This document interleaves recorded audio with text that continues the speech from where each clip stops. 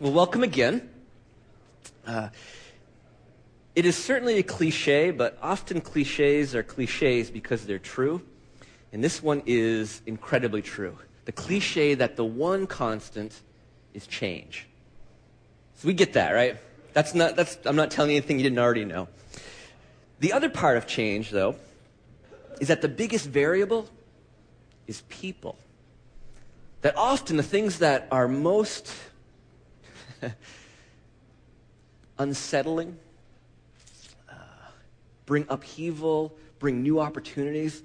It's not so much circumstances or settings, though those can be important as well. In fact, Pastor Mike may touch on some of those when he speaks next week, which is a change in and of itself. But it's usually people. And certainly the season that Artisan finds itself in is a season of change. But then again, that's nothing terribly unusual, since as a relatively young church, about 3 years old or so, that's been the constant, right? Change. And if you were here in the first couple months, all 45 of us, or so, three years ago, a month later, was it different? Oh, yes. A year later, was it different? We've been in, 2.5 different locations, depending on how you count it. And the people that have been involved. And for those who are here for the first time, one of the biggest changes we've just gone through is one of our founding pastors, Brian Hake, finished up his ministry run here at Artisan. He preached his last message, which was a great message on calling that you can catch on the podcast. And so that's a change. And it'd be silly for us not to pay attention to the fact that change affects in our individual lives, in our faith, and certainly as a church community. Some of our families here, you guys have experienced change. Have a couple new additions, right? The Ippolitos with Elia. She was born the end of December. Tim and Joanna Page with Noella, born a couple weeks ago. Do you suppose that the entry of that little light, those little lives into their family is going to change them as people? Literally 3 weeks ago, Tim and Joanna, at least, weren't parents in the outwardly visible sense of the word. Well, it was a little bit visible, but you know what I'm saying. Some of you have experienced some change with job upheavals. Or maybe you're going off to experience a new job. You're one of the lucky ones that has a job to go experience, right? I know some folks are not in the job they thought they would be, even a few weeks ago. And that's making you question your career, your calling. With the age group here, all the under 30 folks that we have at Artisan don't really know what a career is just yet. They know what jobs are. Careers are that mysterious thing that the rest of us over 30 talk about. But those are changes. And changes take something out of us. They, like I said, they can be unsettling. And so we should pay attention to that. So the one constant is change. Biggest variable, in my mind, is people. And so we're going to look at a scripture tonight that really talks about what we then do with that fact. It's somewhat a mystery why people change. I suppose we could speculate. Hardly matters, though, because it's, again, just a given. But how we deal with those changes,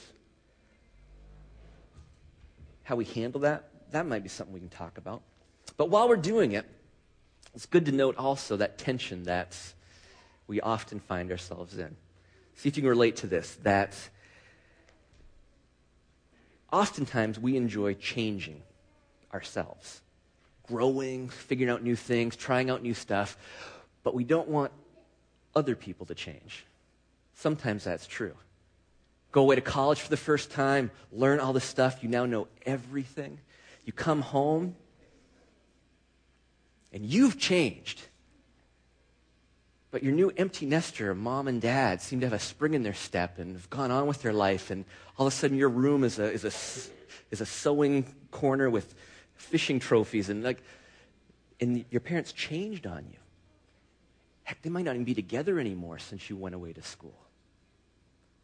And you don't like that when other people change, except when the opposite is true. It's my implant. Apparently I got off script there, and I was buzzed. All right, back on notes. The opposite can be true as well, though. That we really want other people to change, but we don't want to change. And so it's a tension. So let's flip to Scripture, because often that is more helpful than for us to make up stuff on our own. And the passage I want us to look at is in the book of Acts, chapter 15. You can start flipping there. It's in the New Testament. It's actually the second half of a 2-volume work that Luke, the gospel writer, put together. You have the Gospel of Luke. That's about the life of Jesus, his ministry. And then he writes this second volume. It's about the life of the early church. A group of people that, I think it's fair to say, experienced a lot of change. And so in Acts 15, verse 36 is where we'll pick it up. But we're looking at a couple guys in particular, Paul and Barnabas. The Apostle Paul and his best friend, his co-worker, his mentor, his partner in ministry, Barnabas. These are a couple guys that have been doing ministry for a while now. In fact, the start of their ministry is interesting in that Barnabas was the one who welcomed Paul, then known as Saul, into the community of faith. See, Saul was the Pharisee that was going around arresting Christians and looking on approvingly as the first martyr, Stephen, was crushed to death under a hail of stones. That Saul then has this incredible transforming experience of Christ. And as he approaches some of the Christian communities, understandably, they're a little unsure if they want to welcome him. And Barnabas is a guy that says, no, he's changed, and he's changing, and I'll vouch for him. And out of that relationship, Paul and Barnabas go off to do this incredible missionary journey where they start all these churches. They started among non-Jewish people, which is really interesting. And then they stand shoulder to shoulder, side by side, defending the rights in the place of the non-Jewish Gentiles in the church, saying, these folks have been changed by Christ. Who are we to try to change them back into Jews when Christ already received them as they are and is changing them the way he wants to, not the way we might want to? And so this is a team, and nothing can pull them apart. Nothing. What's the one constant? Change. What's the biggest variable? People. And Paul and Barnabas is people. So let's see what happens. Acts chapter 15, verse 36. So they've gone on this missionary journey. They've had this incredible, successful defense of the inclusion of non-Jewish people into the Christian faith. It says in verse 36, after some days, Paul said to Barnabas, come, let us return and visit the believers in every city where we proclaim the word of the Lord and see how they are doing. Barnabas has some ideas he wants to throw in. He says, Barnabas wanted to take with them John called Mark. Paul had different ideas. I love how it doesn't say Paul didn't want to take him. It says instead, but Paul decided not to take with them one who had deserted them in Pamphylia and had not accompanied them in the work. In the beginning of verse 39, the disagreement became so sharp that they parted company. That's not supposed to happen with Christians. Certainly not Paul and Barnabas, this unbreakable team. That they're parting company. And there's this massive change taking place in this community of faith, in the lives of both Paul and Barnabas, and the people that their lives touch.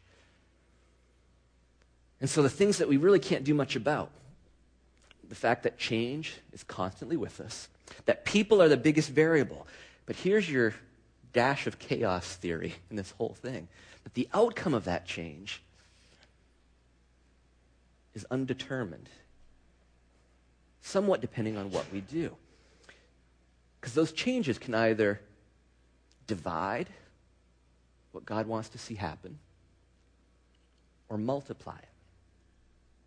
And it's a question mark right now.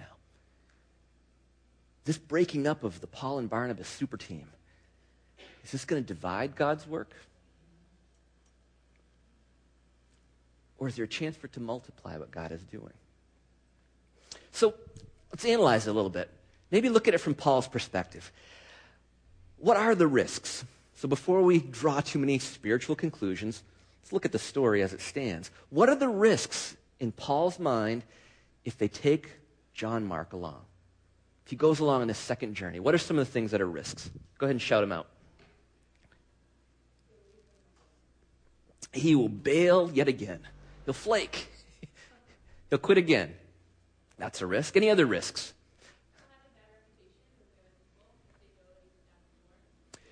Mark himself will have a bad reputation? Sure. Is there any risk to those who are vouching for him? Maybe. Yeah. Any risk to Mark himself? Again, let's look from Paul's perspective. If we wanted to put it in the best possible light, is there a sense that Paul might be looking out for Mark also? What's there a risk of him going and, let's say, failing a second time? What's the risk to Mark?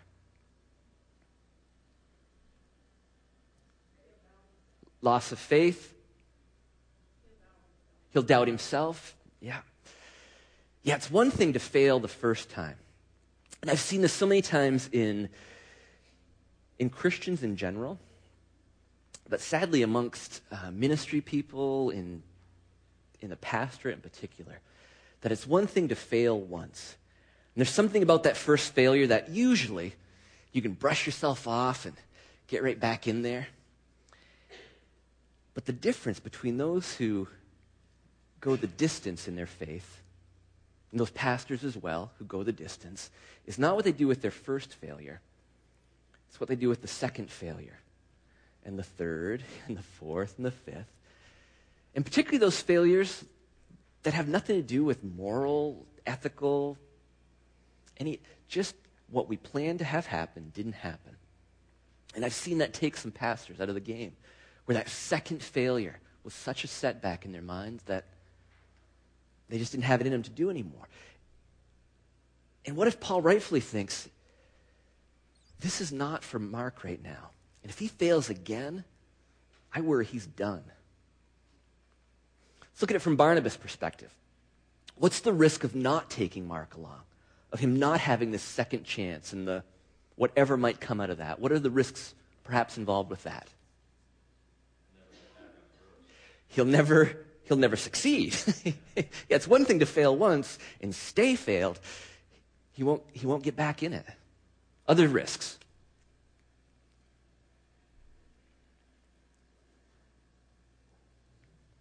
What's that? Resentment. Loss of opportunity. What if?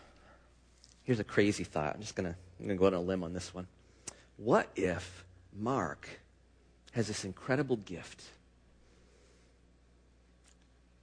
for writing and of really capturing the essence of who Christ is, and of communicating in such a way that others really hear that and respond and receive that as good news. Let's use the fancy term. Receive it as gospel. What if Mark is really good at putting together a gospel? We'll call it the Gospel of Mark. Do you suppose the Gospel of Mark happens with the one failure under his belt? Wow. That's a pretty big risk. So clearly something did happen, and we'll get there. We'll get there. So here was the next steps that Barnabas and Paul took. So remember, the disagreement became so sharp. It doesn't say it was sinful or evil, but it was a sharp disagreement. It says they parted company. And end of verse 39 picks it up again. And it says, Barnabas took Mark with him and sailed away to Cyprus. But Paul chose Silas and set out, the believers commending him to the grace of the Lord. And he went through Syria and Cilicia, strengthening the churches. And so there's a hint there, isn't there? Still not crystal clear. Is this going to divide or multiply?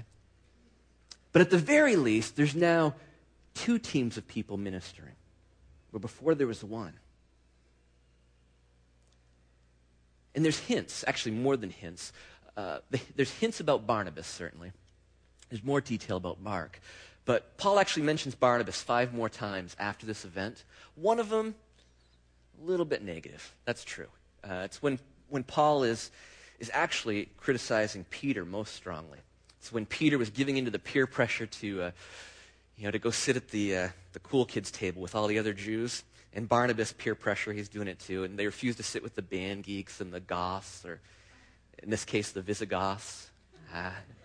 There's some barbarian humor for you. And so Paul calls both Barnabas and Peter complete hypocrites.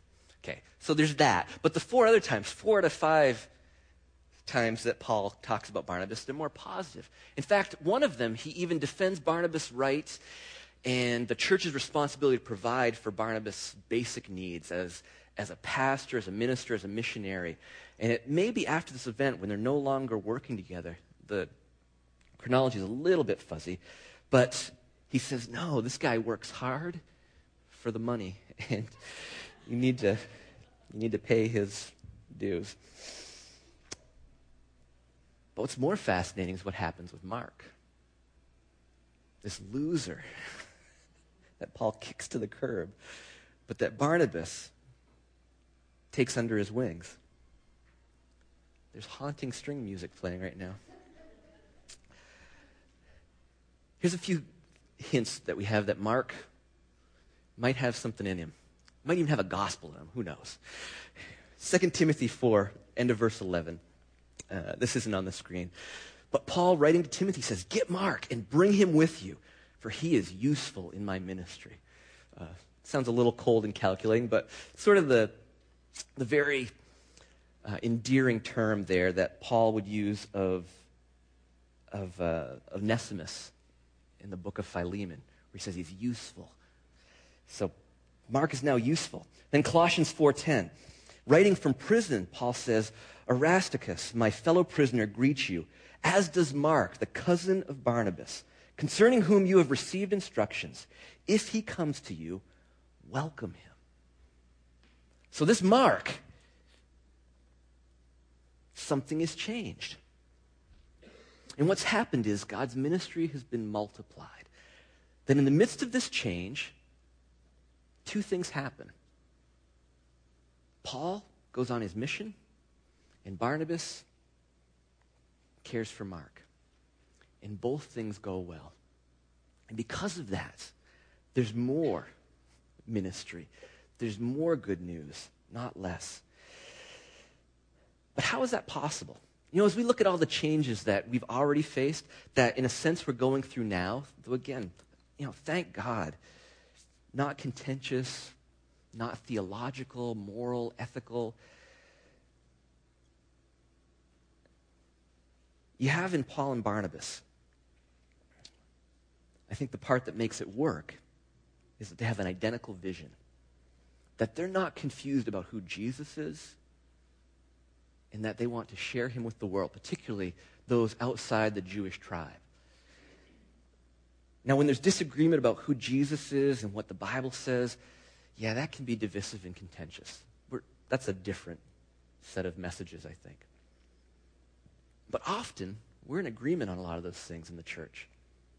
Well, more often, sometimes. We are here. Sometimes that doesn't go so well, does it? But even though their vision is identical, they choose divergent strategies. So is that okay? Look at the differences here. Paul, who I need to confess, I lean more this way. He is all about the success of the mission. That there's a hill to take, and we're going to take it. And that's the most important thing we do. That's the strategy we're going to choose for fulfilling this vision and mission. And some of you are saying, well, of course, that is the most important thing. Then there's Barnabas' perspective. His is, no, we need to focus on the success of the members, those who are involved in this, and see that they succeed and they're made whole and they get to take part in this. And the rest of you are saying, well, of course, because that's the right one. And then the two sides, that's great that you want to link arms and kumbaya and have group hugs and trust falls off the stage, but unless we take that hill, it doesn't matter. We have a mission to fulfill. And then there's a perspective that says, that's great that you planted the flag there on the top of that hill, but did you see the human carnage all around you? The people you've used up, stepped on, worn out. And so who's right? Well, they both are. And there's something about the way both Paul and Barnabas went at this that was not some weaselly compromise where everyone was equally miserable and the mission wasn't really fulfilled and the members weren't really successful, but everyone could kind of say, we're all in this mild state of misery together, not quite accomplishing a whole lot. Yay,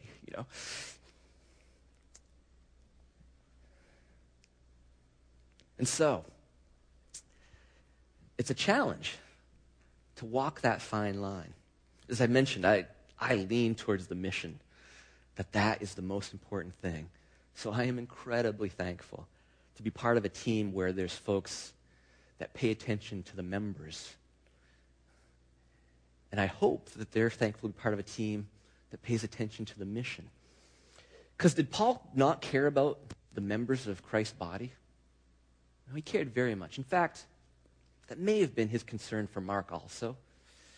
Did Barnabas care about the mission? Well, sure. In fact, he went on to have a very successful one. Barnabas took under his wings the guy who wrote most of the letters in the New Testament and the other guy who wrote 1/4 of the Gospels. That's a pretty good track record.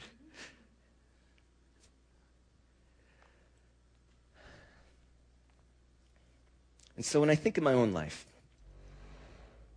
there are times of significant change that I have to be reminded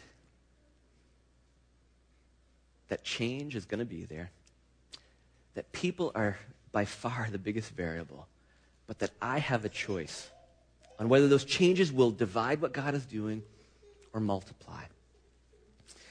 I think back in my early ministry experiences, which in some ways included some of those first and then second failures, and third and fourth. And a few weeks ago, I mentioned my friend John Johnstone. Guy so nice, they named him twice. He and I had been friends since 4 years of age. We're such good friends that after first grade, they separated us through the rest of elementary school. But John, as I mentioned, was my John the Baptist. He was the one who made the way in the wilderness, pointed me towards Christ. But I had another friend who was my Barnabas. And actually, the three of us were good friends, John, myself, and my friend Andrew. And when I first came to faith in Christ, Andrew was the one that when everyone started locking their doors when I showed up, supposedly changed and changing, Andrew would say, oh, no. You can, I'll vouch for him. I'm not going to say you can trust him yet, but I'll keep an eye on him. And really, my growth in faith, my inclusion into the church community where I came to faith, I'm not sure that would have went as well without Andrew. And so we were best of friends. Actually, the unholy trinity of John, Andrew, and myself was a sight to behold. And my experience of leadership and growing in the gifts God had given me, all those things that happened in my teen years and even into college, Andrew and his family were a huge part of that. And so we went off to college. I went to one school, Andrew went to another. Eventually, I transferred from a calling to pursue ministry into the school Andrew already was at, Eastern Nazarene College. And the team was back together. And so while at college, we were roommates. Then he was an RA the last couple of years when our friend John also joined us there. It was good times. And that was wonderful. But then, again, we went our separate ways after school. I went off to South Portland to be a youth pastor in South Portland, Maine. Andrew came here to Greece, of all places. God calls people where he will. And Andrew went to Greece to be a youth pastor. I'd rather go to Africa than Greece,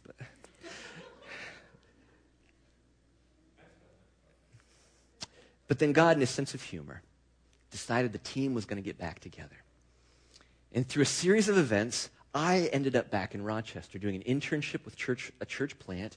Andrew finished up a youth ministry gig he had, and we decided to plant a church.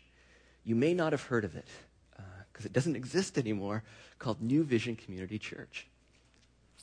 A few of you know the history. And we were going to change things. And it was an incredible run. And one of the things that was an unshakable truth was that no matter what, we were in it together. And that wasn't going to change. The one constant is change. Biggest variable? Yeah, people. Come to find out, me and Andrew are made of people.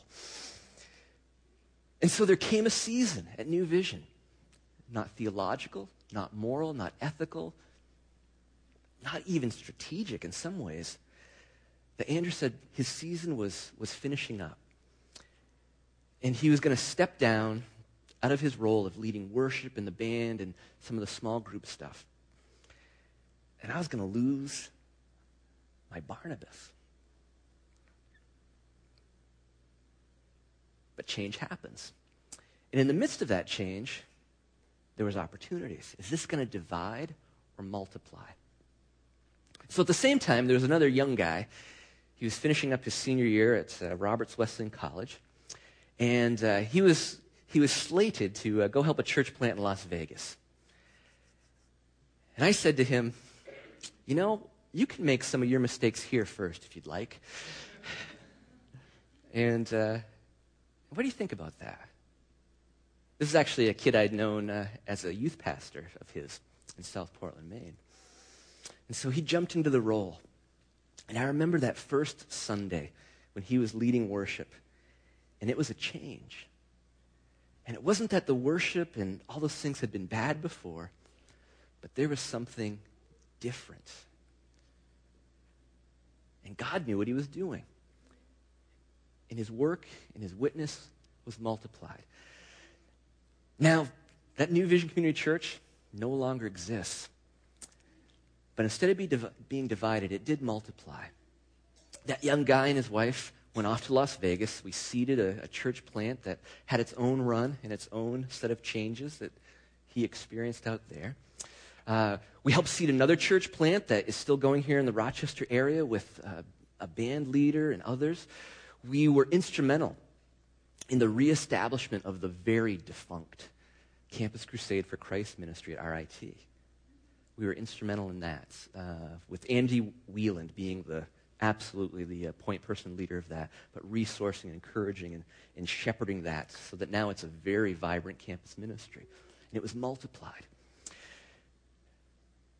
And then the core group of that church that was 30 or so people, almost all under the age of 30 at that time, including me, we became the super young adult group that merged into Crossbridge, that a few of you are from there as well.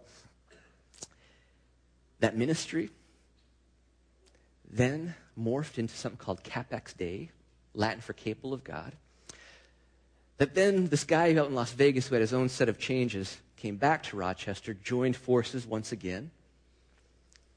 That spun off to start to become a church all on its own. And then, in God's incredible timing, that church merged with Quest under the leadership of one of our founding pastors, Brian Hake. And it was a God thing. And there was changes. There's changes now. But God multiplied that stuff. And I may have lost Andrew. I didn't. We just multiplied our separate ways. Anyone know who that young kid that went to Vegas and back? Who? It was Scott. Our very own Scott Austin. And so God has a sense of humor. He's all about the multiplying. He's not about the division. And so, let me read this passage as we start to land this thing. I've said this before many, many times, and I hope to be able to say it again and again.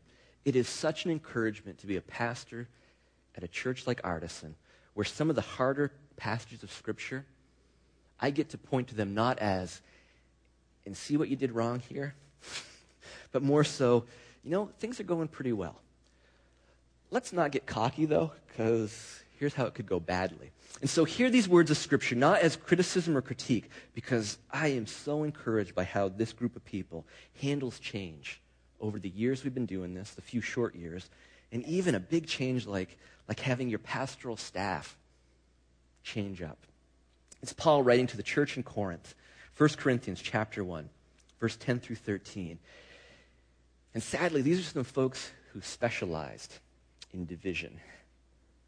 It says in verse 10, "Now I appeal to you, brothers and sisters, by the name of our Lord Jesus Christ, that all of you be in agreement, and that there be no divisions among you, but that you be united in the same mind and the same purpose." Do you see what unites them there? In the same mind and the same purpose. "For it has been reported to me by Chloe's people," because everyone has their people at this church. There's Chloe's people and Chloe's people. God save us from ever having Chloe's people at Artisan Church. "It's been reported to me by Chloe's people that there are quarrels among you." I'm sure Chloe's people were glad to send that along. "There are quarrels among you, my brothers and sisters. What I mean is that each of you says, 'I belong to Paul,' 'I belong to Apollos,' or 'I belong to Cephas.'" That's Peter's Aramaic name. Or, here's the trump card, "I belong to Christ." Oh, well then, you win, I guess. Has Christ been divided? Was Paul crucified for you? Were you baptized in the name of Mike or Jason or Scott or Brian or Paul? I added some names in there because you're not, and none of those are true.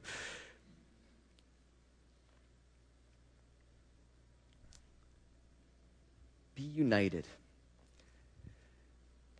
Have this mind of Christ and the same purpose. But then be honest about the fact that some folks are going to gravitate towards Paul's style. Some are going to like the way that Apollos preaches verse by verse.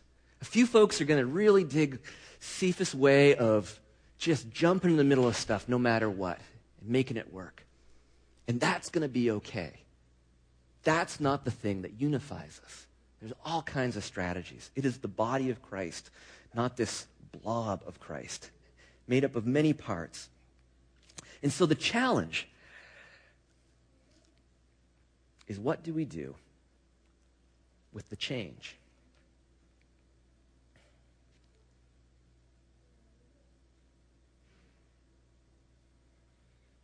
So let me ask this.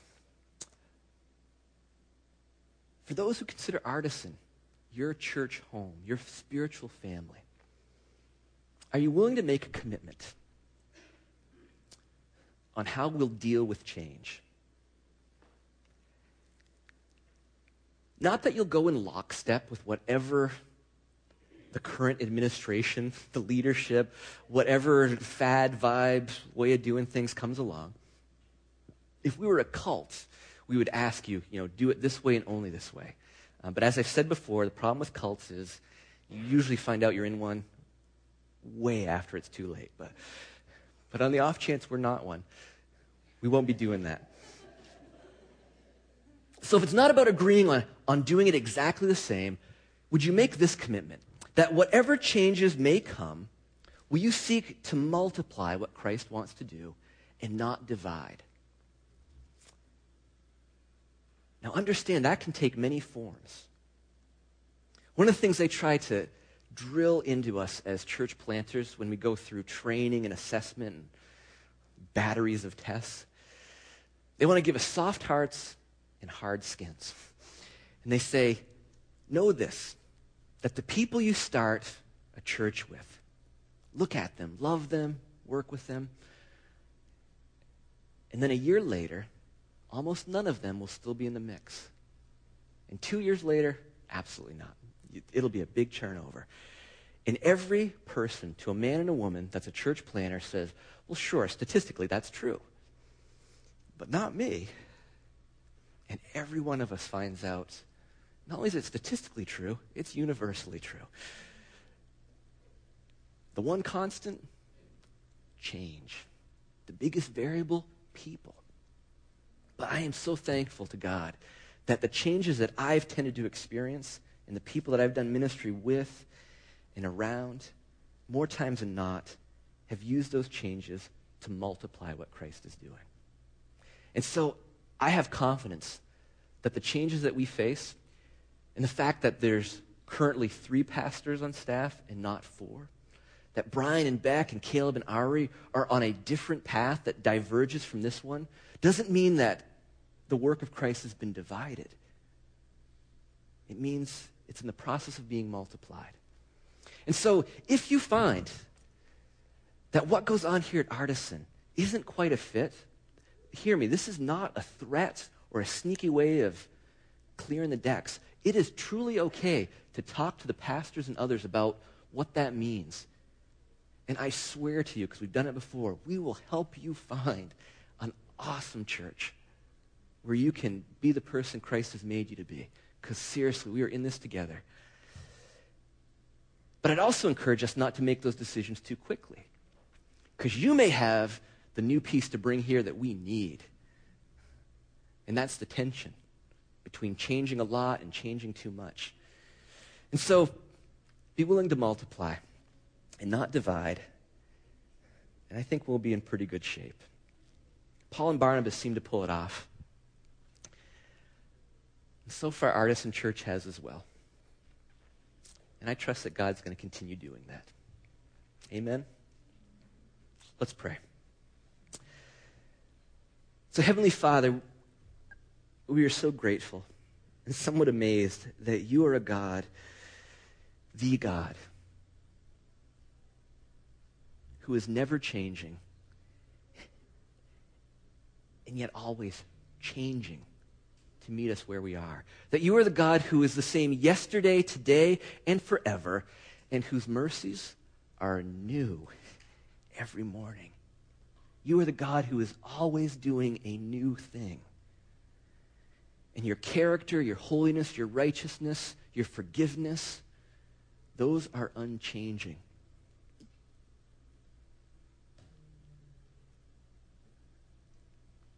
But we believe in the God of the Bible, not some Greek philosophical concept. And so we worship a God who becomes the variable. And if you are unwilling to change in any way, who is Jesus? So we thank you that you are the most changed changer and that you took on our full humanity and entered this jacked up equation that we could not solve. And you made a way through the change. And it is messy and painful and gut-wrenching and grace-filled. And we come out the other side of it more and not less for having let you change us from the inside out. And so be with us as a church as we continue to face the new challenges and the new opportunities, as we do it in ways that are timeless and always seeking to be relevant. And help us be a people who look to the incredible, faithful example of men and women, folks like Barnabas and Paul, who multiplied your work and did not divide it. We pray these things in the unchanging and always relevant name of Christ. Amen. Amen. And so as you continue to respond for the rest of worship, the table of Christ is perhaps one of those most fitting symbols of the change God was willing to put himself through and to offer to us. It's the place where Christ said, "This is my body, broken for you, yet undivided," shared with his followers, those men and women who gathered. And so if you're a follower of Christ, you are invited to tear a piece of the bread and dip it in the wine of the juice and take it and be nourished, knowing that it will never run out. It will always multiply. If you're not yet a follower of Christ, probably the most spiritual thing you could do is not approach that table. Because it doesn't mean anything. And honestly, that's okay. This is a place where you can figure that stuff out. But my suspicion is, the reason you're here, even if a friend or a spouse dragged you along, is that you're living in that tension where you desperately want to change, but you don't want to be changed. And the invitation to you is in 2 Corinthians 5:17, which says, "Therefore, if anyone is in Christ, he or she is a new creation. The old has gone, the new has come." And if that's a change that you want to see happen, you're welcome to pray with one of the pastors. I'm going to hang out there in the way back corner. And I would invite you, come talk to one of us. And we'll pray for the change that Christ might work in your life. Okay? So embrace some change and continue worshiping as God leads you.